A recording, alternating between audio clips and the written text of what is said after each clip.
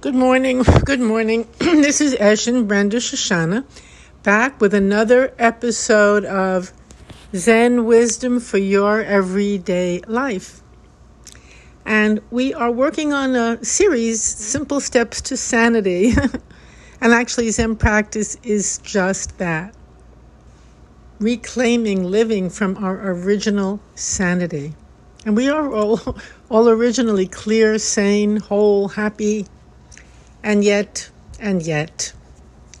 the sea of desires, the mad mind, the illusions of our senses all combine in a very dramatic, and the conditioning of the world we live in, they all combine in a very vital, virulent way to present us with other alternatives, other ways of thinking, living, feeling, being. And so our original sanity, our clarity, our love, our joy in life is wiped away like a typhoon coming, brum, wiping it away. And in a sense, we could say, well, why? What's the point of this? Why do we go through this? Our deepest hopes and prayers wiped out. Our loved ones turning away. Why? And that's a koan. That is the koan. Why? You know, in Zen we have koans, and they're wonderful, wonderful koans from the Gateless Gate, from Entangling Vines, many great koans. But this is the most essential koan, and it's right from our life itself, and it's why? What is this? What's the point of it? What am I doing? What am I not doing? Why is there this confusion? Why? It's a very powerful question. Why? But as with all koans, as with every single koan, it cannot be answered logically, intellectually, conceptually. No. You can't. And although we spend our entire life trying to figure it out, of course, that's what we do. That's how the mind is set. We think, and think that our mind is so much more powerful than anything else, and it can give us the answers we want, the direction we want, the love we want, the guidance we want.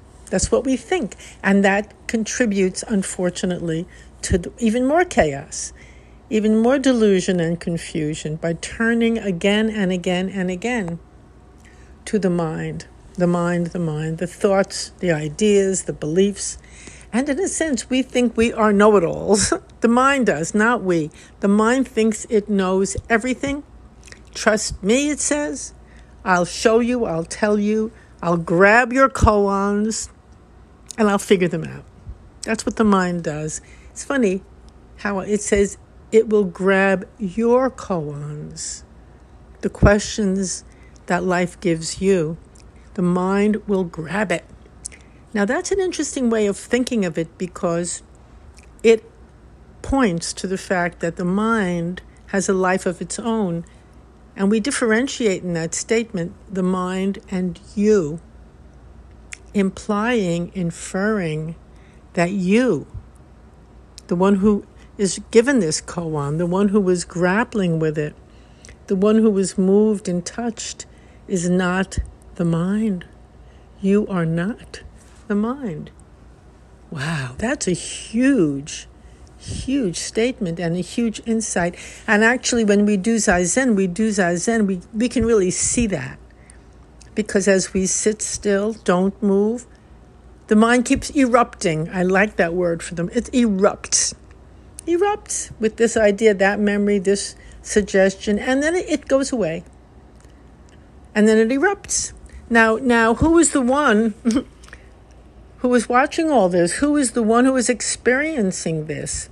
Where does the mind go to? And aren't you still here when the mind is quiet, thank God, finally?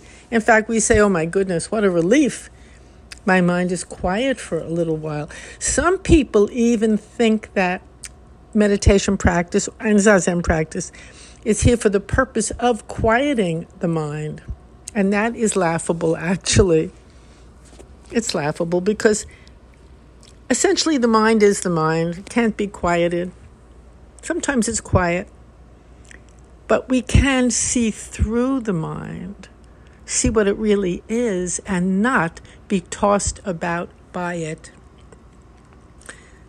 If you're just going to live your life or do your practice constantly trying to quiet the mind, you're going to just be putting all your energy into that and not into living this beautiful, glorious, fun, enjoyable life. So it's a very interesting distinction between quieting the mind and seeing through it, seeing what it really is. One of the big torments that we go through is believing that we are the mind. So if we have these awful memories come up or stories where the mind is telling us, it loves to tell stories. It loves to disrupt. It loves to agitate. That's the nature of the mind. So when it begins to happen and we are experiencing it, we feel, oh my God, not only do we believe it and listen to it, but much more lethally, we feel we are it. We are those memories. We are those memories. We are those negative thoughts. We are that anger that can come upon us. But no, you're not. You're not. That's just an experience you're having. It's just something being tossed up by the mind at you. You know how the ocean, the waves come in, they go out. Sometimes they bring in a lot of flotsam and jetsam onto the shore. I used to love when I was a young girl sitting on the rocks. I could sit on those rocks for hours and watching the waves come in and out and in and out. Sometimes they were very gentle. Nothing much came on the shore. Other times they would bring in all kinds of debris. It was interesting watching that. To me, I found that so interesting and so reassuring. I don't know why it was so reassuring, but now I can understand more why. But nevertheless, it's really similar to the waves of mind. Sometimes maybe the waves are a little lower. Other times there's a storm. And other times so much debris is brought up onto our life and onto the shore. We are experiencing all kinds of things. And then we become very frightened, very tense, very hopeless, scared. We were actually caught in the waves at that point, very much caught in the waves. It's important to describe this process so that we can extricate ourselves from it. The first step in extricating oneself is actually seeing clearly what it is. And it's not just you or me or them. It's universal. So we don't have to feel guilty about it, bad about it. We just have to become awake, clear. And often the word enlightened is used, and that word is used and misused in many, many ways. Oh, he's enlightened, she isn't. And it's not really a word to be bantered about like that, because one moment we can be very clear, another moment we can be very foggy. Enlightenment, as everything else, comes and goes. Clarity comes and goes until or unless, and I don't want to create some goal or image here, but it can happen for some, probably very few. I don't know, I've never taken a poll, but there is within us the possibility of seeing through our lives, seeing it, knowing it so deeply, so fully, that the waves may not come at all, or they may be very sporadic, or they may be very gentle. But that's not the purpose, truly. The purpose is not to be tossed about by these waves, to see them for what they are, to know that we are not the debris that gets thrown into our life, to know that this world is really so beautiful and holds so much wonder and growth and meaning for all of us. It does. That's a fact. And the mind constantly wishes to refute that fact. So when people talk about a struggle, a conflict, so much conflict, between, sometimes they call it the good and the bad, the happy and the sad, health and illness. That's the world of duality, where we're in a state of conflict and we can't be at peace and just rest. Sometimes we can for a little while, but then that conflict comes. And that conflict is simply coming from the mind and believing everything it's telling us and showing us and feeling we have to fight it. We have to quiet it. We have to negate it. We have to do something. But who is the we? Who is the one who feels that way? That's a good question. That's a beautiful koan. Who is that one who wants to negate the mind, has to get away from it, has to get rid of it, has to overcome it?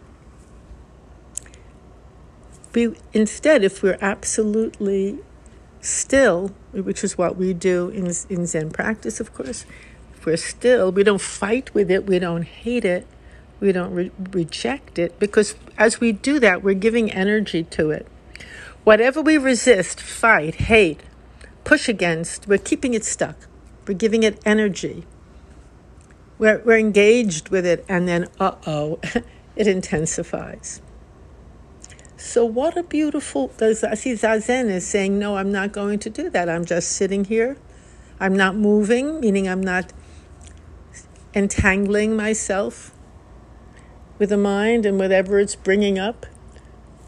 As I mentioned before, there's this beautiful book of koans, which I adore, called Entangling Vines. Such a beautiful title, because we can really get entangled in all kinds of vines. We can get snared. At least it seems that way, unless we see really clearly and lovingly what's going on. Now, I put that word lovingly in. It's not a word we usually use in Zen, but I do feel it's an extremely important word to be included. And not just a word to be included, an attitude, a way of being, and love, to accept, to appreciate, to value, to have gratitude for. It's all different ways of describing the word love. So you could say, well, how can I love this negative mind that's really bothering me? Well, you can see it for what it is. You can appreciate this phenomena in the world that's happening. Maybe there's something it's trying to teach us. So when we approach it with gratitude, love, non-fighting, we're not fighting it, we're not hating it. That itself, that attitude really, really begins to alter everything. The conflict, the struggle.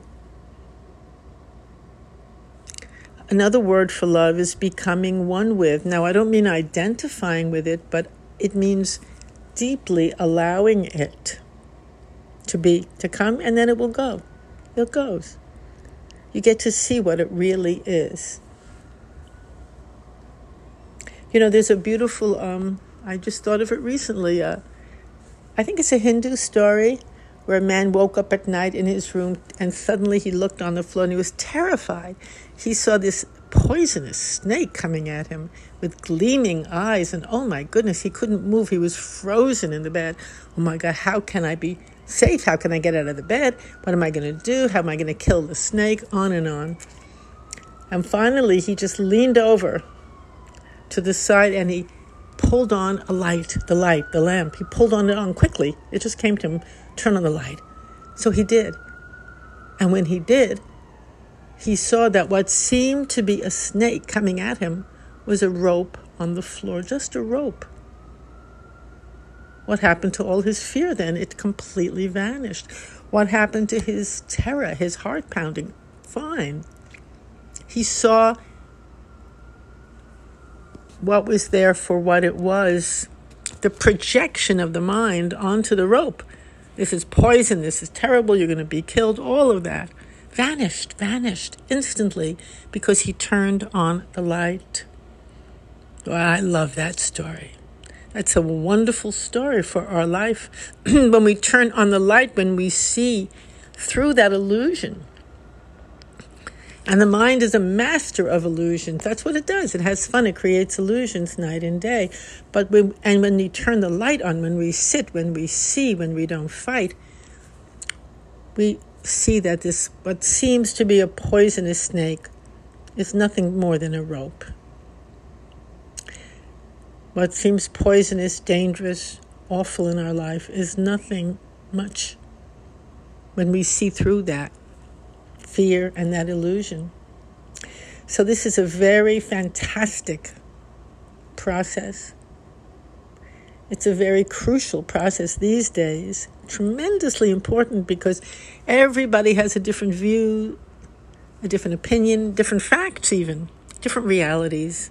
We're swimming in a sea that could look like a sea of madness, but we must remember, we are basically filled with original clarity, light, sanity, goodwill. That's who we essentially are. In Zen practice, that is called Buddha nature. In other practices, we name that with another name. But that original sanity cannot be disrupted, ultimately. It can be clouded over by the mind, but it cannot be taken away. It's yours. It's everyone's. And we can return to it, and that's what we do when we return to the cushion, when we sit, when we look, when we listen, when we don't identify with all the phenomena that come to us. There's a beautiful little poem, sitting quietly, doing nothing. It looks like we're doing nothing. That's a very active doing nothing. Spring comes and the grass grows by itself. What do you have to do for the grass to grow? Nothing. Grows by itself. So you will also grow by yourself. You'll bloom. Spring will come in your life too. Just sitting quietly, ostensibly doing nothing. Meaning you're not engaging, you're not struggling, you're being, just being, and allowing and watching, and spring comes, clarity comes, blossoms come all by themselves. I wish you a beautiful, beautiful day. Thank you for listening. Pretty soon, in the early fall, I will have a wonderful, I hope wonderful, little Zen introductory workshop on Zoom, and you'll all be invited if you care to come. Anyway, have a beautiful day. And my email, if you want to communicate with me, is topspeaker@yahoo.com. And the URL for this podcast is www.zenwisdomtoday.com. Okay, see you next week, and have a great day.